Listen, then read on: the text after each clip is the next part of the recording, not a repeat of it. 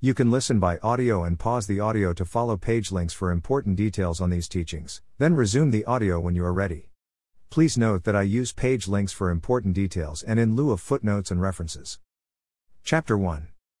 Does God exist? A good place to start is for you to decide if God really does exist.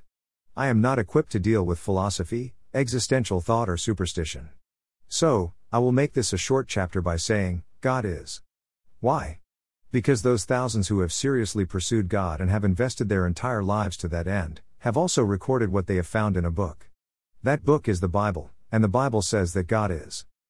Hence, the basis, or foundation, for my thesis, God is. You may choose to go with the idea that science is a more reliable source, and that is fine.